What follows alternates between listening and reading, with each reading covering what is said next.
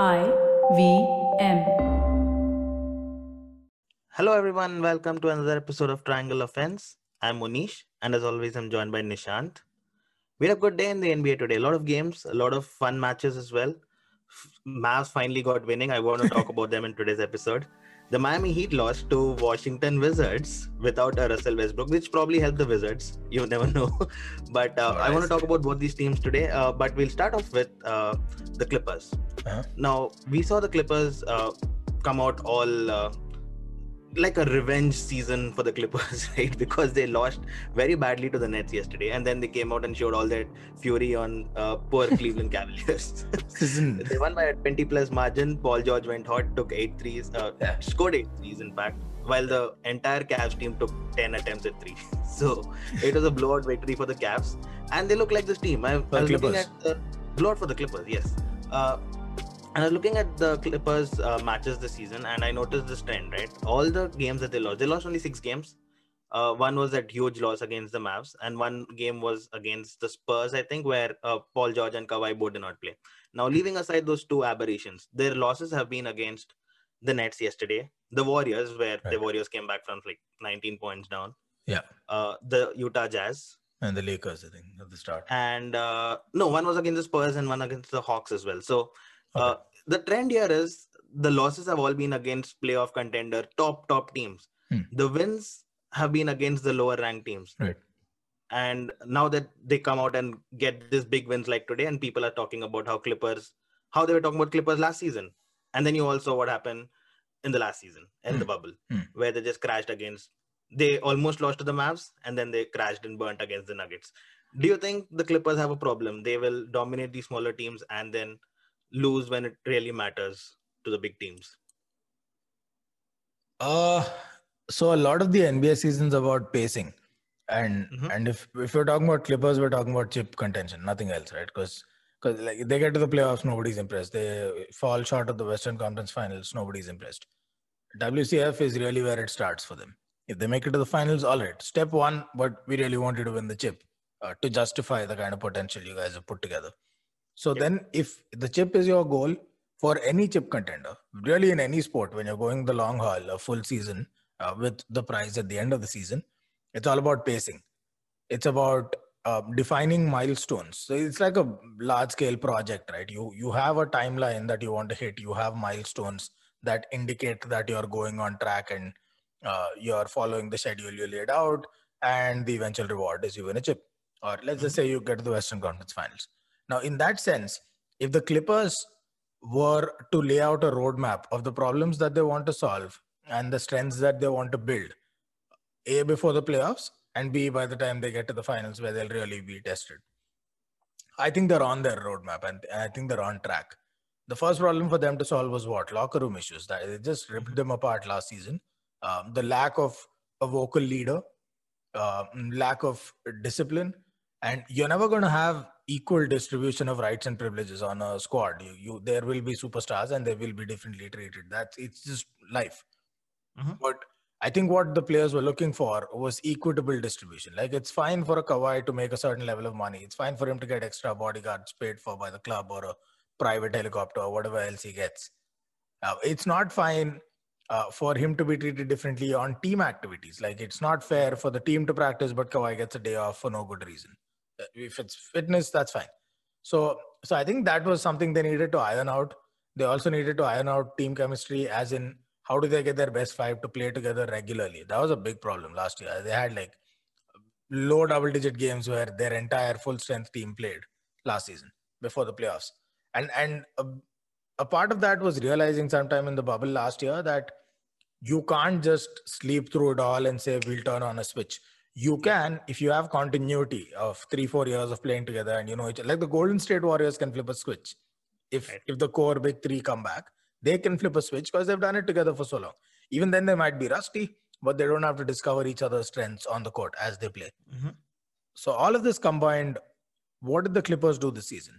I forget about how lights out their two stars are playing, right? Just start with the fact that they're playing, and they're playing regularly. There's none of that load management nonsense unless there's just cause. Every once in a while a break is fine, but there's no bizarre load management practices. I think credit to the coach Mm-hmm. He walks the talk. Everyone said he was this way. Everyone said he doesn't back down to stars. He's done it in Cleveland. He's doing it here. And he's really gotten them all to rally together and play as one. That's a big deal. That's one. Two, they've got wins. It doesn't matter against two. At this stage, I don't think the focus should be too much on against whom they're getting these wins. Because if you remember, look no further than last season. When the season started, the Lakers were struggling against the Clippers in that 1-1.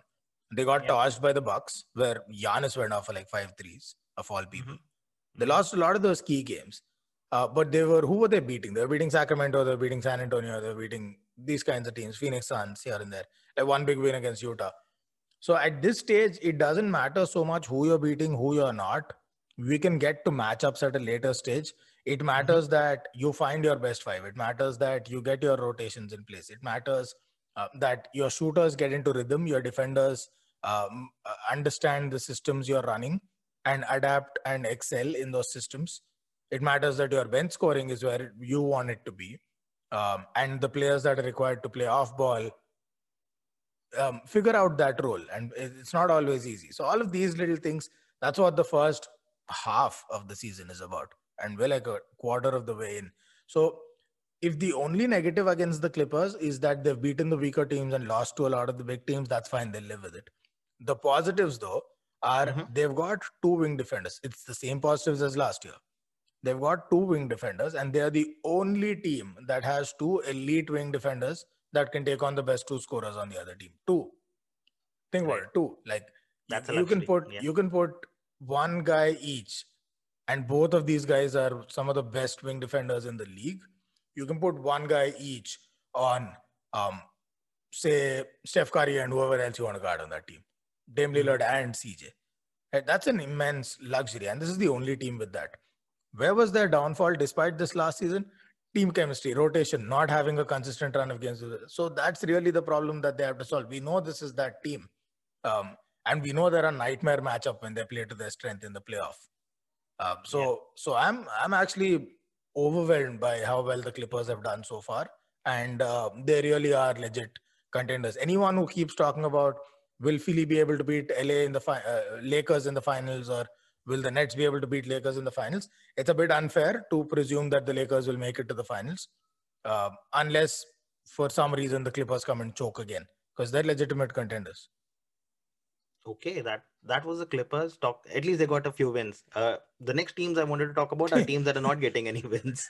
The Mavs and the Miami Heat, who are 13th in their respective conferences. The Mavs, to be fair, they got a win today against the Atlanta Hawks, but Miami lost against Washington Wizards. Now, my next question to you was, which of these teams have been more disappointing? What's up with the Mavs and the Heat, who were legit, at least second round playoff teams? That's a tough one, but I'd have to say the Mavs, and I know it's a little unconventional, but expectations are tempered, or should be tempered, by some sense of reality. If you're talking about Miami Heat were finalists last season and runners up, and 6 games, not a sweep, not a gentleman's sweep, so that must tell you something. And this season they don't look like anywhere close to being there. They don't even look like a playoff team right now. Sure, fair, but I didn't have expectations of that sort from the Miami team just because they made the finals last year, because anyone who did is forgetting that until they made the finals, we were consistently saying they're already overachieving at every stage. Right. Second round of playoffs, overachieving. Beat the Bucks, overachieving. Made it out of the East, overachieving. So they did overachieve. Like, are we forgetting that part? So I'm not gonna, just because they made the finals. If they win, it's a different story. But just because they made the finals doesn't mean they guaranteed the finals the next time around. The history of the league is littered. Pre these super team eras, the league was littered with teams that would make the finals, lose the finals, and never see the finals again for a decade or more. Winners came back more often than not, but the losers hardly ever did, right? So it's not against the history of the league. Now, it's the Miami Heat is a young team. They had aging stars who performed exceptionally well last season, namely Dragic and Butler. But that was Dragic. You knew even last season this was a dying light. Like, fitness-wise, he doesn't have that much more to offer, and he's going to fade. His brain's still there, but just physical ability is going to fade. Jimmy Butler seems to have some kind of fitness issues. He's on and off. He keeps coming back. and that also, again, he's not getting any younger. So the rest of them are young, like none hero. Most of these guys were first, second year stars who are still pretty much learning the ABCs of pro basketball at the highest level. So you're bound to see wild fluctuations in form and in mental readiness and fitness and all of that. So I'm not too fussed about the Heat. Yeah, it is still, I'd still expect them to be a playoff team at the very least. And maybe they may well will be, but right now they look far from it. Their shooting is off. The team's all over the place. That's the bizarre thing. Usually Miami, as a team, their discipline comes number one. Their work ethic's always there. And I'm sure they're putting in the effort, but the output is that they're a bit all over the place. And maybe some of the personnel losses have hurt them. Maybe some of the injury losses have hurt them. And once they get their team back, they get their shape back. But right now, they're disappointing. Not nearly as disappointing as the Mavs. Because the Mavs had the MVP favorite. They had Porzingis back. Even with Porzingis back, they look shaky. They don't look anywhere close to their best. And I think maybe to an extent, they're regretting the Seth Curry trade because Josh Richardson, it's a trade that made sense. Josh Richardson is a better player overall, and he's a starter for them versus Seth Curry off the bench. Yep. But they've lost that shooting edge. I think they're the worst team in 3 shooting in the league. If not the worst, they're probably second if they've made any kind of improvement in one game. But they're rock bottom on 3 shooting. And largely, I would put that down to Luka Doncic being their biggest volume shooter and Luka Doncic being terrible from 3 this season. They don't... Now, normally the team's average would be better. Why? Because you're surrounded by better shooters and they bring the average up. They're not this season. They lost 2 good shooters, great shooters. The shooters that they have are in and out of the team. This team's suffering. And without Porzingis, they look absolutely clueless on defense. Kleber's the only guy that seems to even know the ABCs of defending. This was a team that gave the Clippers a run for their money last season, that we expected to make the second round at least of the playoffs, if not the conference finals, and get set up neatly for a chip run next season. They look far from it. I think last season they looked like a trade away from being chip contenders. Now they look like 2 trades removed from a chip contender minimum, 2 trades removed from a Western Conference Finals contender. So I'm a lot more disappointed with the Mavs than I am with the Heat because I expected more from the Mavs than I did from the Heat. All right, that's fair, and I think they'll bounce back soon, given that Porzingis is back now, and Luka is kind of hitting some form after this initial early jitters where people are calling him unfit and all of that. He looks like the player he was last season, so things looking upside for Mavs, but the Heat definitely need something to work them up because they are going down. Right now. They need to pray. Yes. The last team I want to talk about today was a team that is actually on the upside, Toronto Raptors. They've won 6 out of the last 10. Things are looking bright for them. I was about to say in Toronto, but I realized they're not in Toronto. But things are looking bright for them. With Fred VanVleet going off for 50 points, a franchise record for him. Lowry does his thing as always. Siakam looking like the player he was in their championship year. Finally, he went missing since the bubble started and he looks like he's back. My question was, so Toronto, things looking bright for Toronto. Where do you expect them to finish? In the top 4 like they were supposed to at the start of the season? So let's look at the standings last. I think let that be an outcome of the variables that we're considering. One, first of all, and completely off topic, if DeMar DeRozan is paying attention to Fred VanVleet's performances, because a bunch of his records are falling. These were all DeRozan. He tweeted about it. Yeah. Oh, yes, great. Because I am looking for a response in the fantasy league. My team needs a lot of luck, much like the Miami Heat. All right, back to our topic. In continuation to what I said about the Denver Nuggets yesterday, and we kind of alluded to this a bit, right? There are 2 coaches I trust more than anyone else, with the exception of Frank Vogel in LA, to be fearless in making adjustments, changes, in questioning their own reality, questioning their understanding and their read of the situation, and just having zero fear in saying, okay, we got this entirely wrong. Let's scrap it up. Let's do it over. It's Coach Malone in Denver and it's Nick Nurse in Toronto/Tampa. Tampa is a good place to be. Maybe that will change this weekend, but for now it's a good place to be. And they've had a ton of adjustments to make because they lost a huge chunk of quality size. Let me say that, quality size, because you can get size Yeah. you can get a Taco Fall. He's not going to play like Yao Ming. True. So they lost Ibaka and they lost Marc Gasol. In them, they didn't just lose presence in the paint and under the rim on defense and some kind of offense. They also lost essentially two spacing monsters who just make it so tough to defend because they can go to the perimeter, stretch your big, and then shoot pretty effectively from there if you get them a good look. And they can set up screens there. There's so much dynamism that brings to the offense, even if they don't always end up scoring. So they lost all of that. Then they had what seemed to be disciplinary issues with Siakam. Then they had Lowry, who appeared to be aging. Maybe he's lost a bit of that edge. And then they had Fred VanVleet, fresh off of a new contract, still finding his feet. Maybe the expectations of that new contract were heavy on him. Anunoby is still, getting used to life in the starting lineup in Toronto, in the league, in Tampa, whatever. So a ton of stuff for the coach to do, right? Work cut out there. Yes, the players are accountable to deliver, but this was really a coaching conundrum. How do you put these players in positions where they can deliver? How do you work with them to give them what they need, to free them, and so they can go and perform? The Siakam issues seem to be sorted out. I think he's been great so far. Whatever the numbers say, his effort, his commitment to doing whatever it takes for the team, and really the strength that everyone plays for the team, mission greater than the player, that's shining through now, and the results speak for it.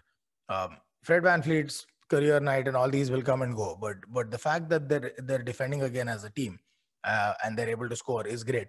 The only drawback right now for them is their defense isn't bad, but their offense is nothing to write home about. Even with all of these incredible performances, as a team, they're still not putting enough points on the board. Their bench scoring is woeful. Their starting lineup is on and off. Their scoring isn't as distributed as it was last season, and if whenever it is, it's not quite enough volume. So one of these key factors, and it's really interesting. I think they're in the they were bottom 5 last I checked. They probably are bottom 2 or worst in the league right now in points scored within 3 feet of the rim, which is essentially dunks, layups, finishing at the rim. That's quite telling. That's really telling, because essentially what that means is you've lost Ibaka and Marc Gasol. That's all that stat tells me. So that's a big blow to their offense, because their mid-range and outside shooting can still improve, but having almost zero paint scoring, which is often a go-to zone in the playoffs, and really your low-hanging fruit on several plays to get buckets, that's a problem they'll have to overcome. And I'm not very confident they'll do a great job of overcoming it because of the personnel that they have. What did we say in the playoffs last season? They realized these guys are not shooting very well. The percentage is going to be low. So they're going to compensate. They're saying, okay, if we're not going to hit 50% of our shots, we're converting 40%. So let's just jack up 25% more shots. Don't waste the shot clock. Just get shots up volume. That's what they did in the playoffs. Which basically tells you it's not a new thing that their shooting hasn't been spectacular. And then they've lost paint scoring. That's a problem. It'll take a lot to overcome this. Their best option here is to keep improving and doubling down on their defense. Kind of like what the Lakers are doing. The Lakers offense isn't great right now. Like net points, their offense is nothing special. It's rank average in the league. But their defense is best in class. They're restricting teams and holding them down to their second unit defense almost as well as their first unit, right? And that's how they're racking up whatever wins they are. I think that's the model that Toronto will have to adopt, of doubling down on defense, little hope and a prayer on offense, because that paint scoring isn't going to improve too much. So they've got to keep working on their shooting, working on set plays to get their best shooters, more usage rates, stuff like that. But until they figure that out, I think defense is where they're strong and where they can, even with the loss of personnel, they should double down, and that's where they create those wins. Top 4 is going to be a stretch as a result. I think realistic ambition should be get to the playoffs this season and continue building. All right, so that was Toronto Raptors, and I think the Raptors need to realize soon that Aaron Baines is not their man. Like, I realized it early in my fantasy league and chucked him out. I think the Raptors should do that soon too. I think they knew it when they traded him in, or they got him in. But these were the teams I want to talk about, and I think we covered like 5 teams today. That was pretty intense. And we'll do this again tomorrow. The Nuggets play the Lakers. Excited about that. A repeat of the Western Conference Finals. Any predictions? Yeah, Lakers in 5. In 5 Sorry, what? old habits die hard. Sorry. I'll be happy. I don't care if the Lakers win or lose. It's too early in the season. The only thing I'm looking forward to is can we please have the real AD back? If he plays like AD, I'm good. Win, lose, nobody cares. All right, so we'll see how that works out for you and for AD. And there's no Mason Plumlee, so I don't know if he's motivated Going to by get seeing free him. for the game-winning shot. Yeah, that's a problem. Yep. All right then. That's all for today. I'll catch you tomorrow. All right, just Bye.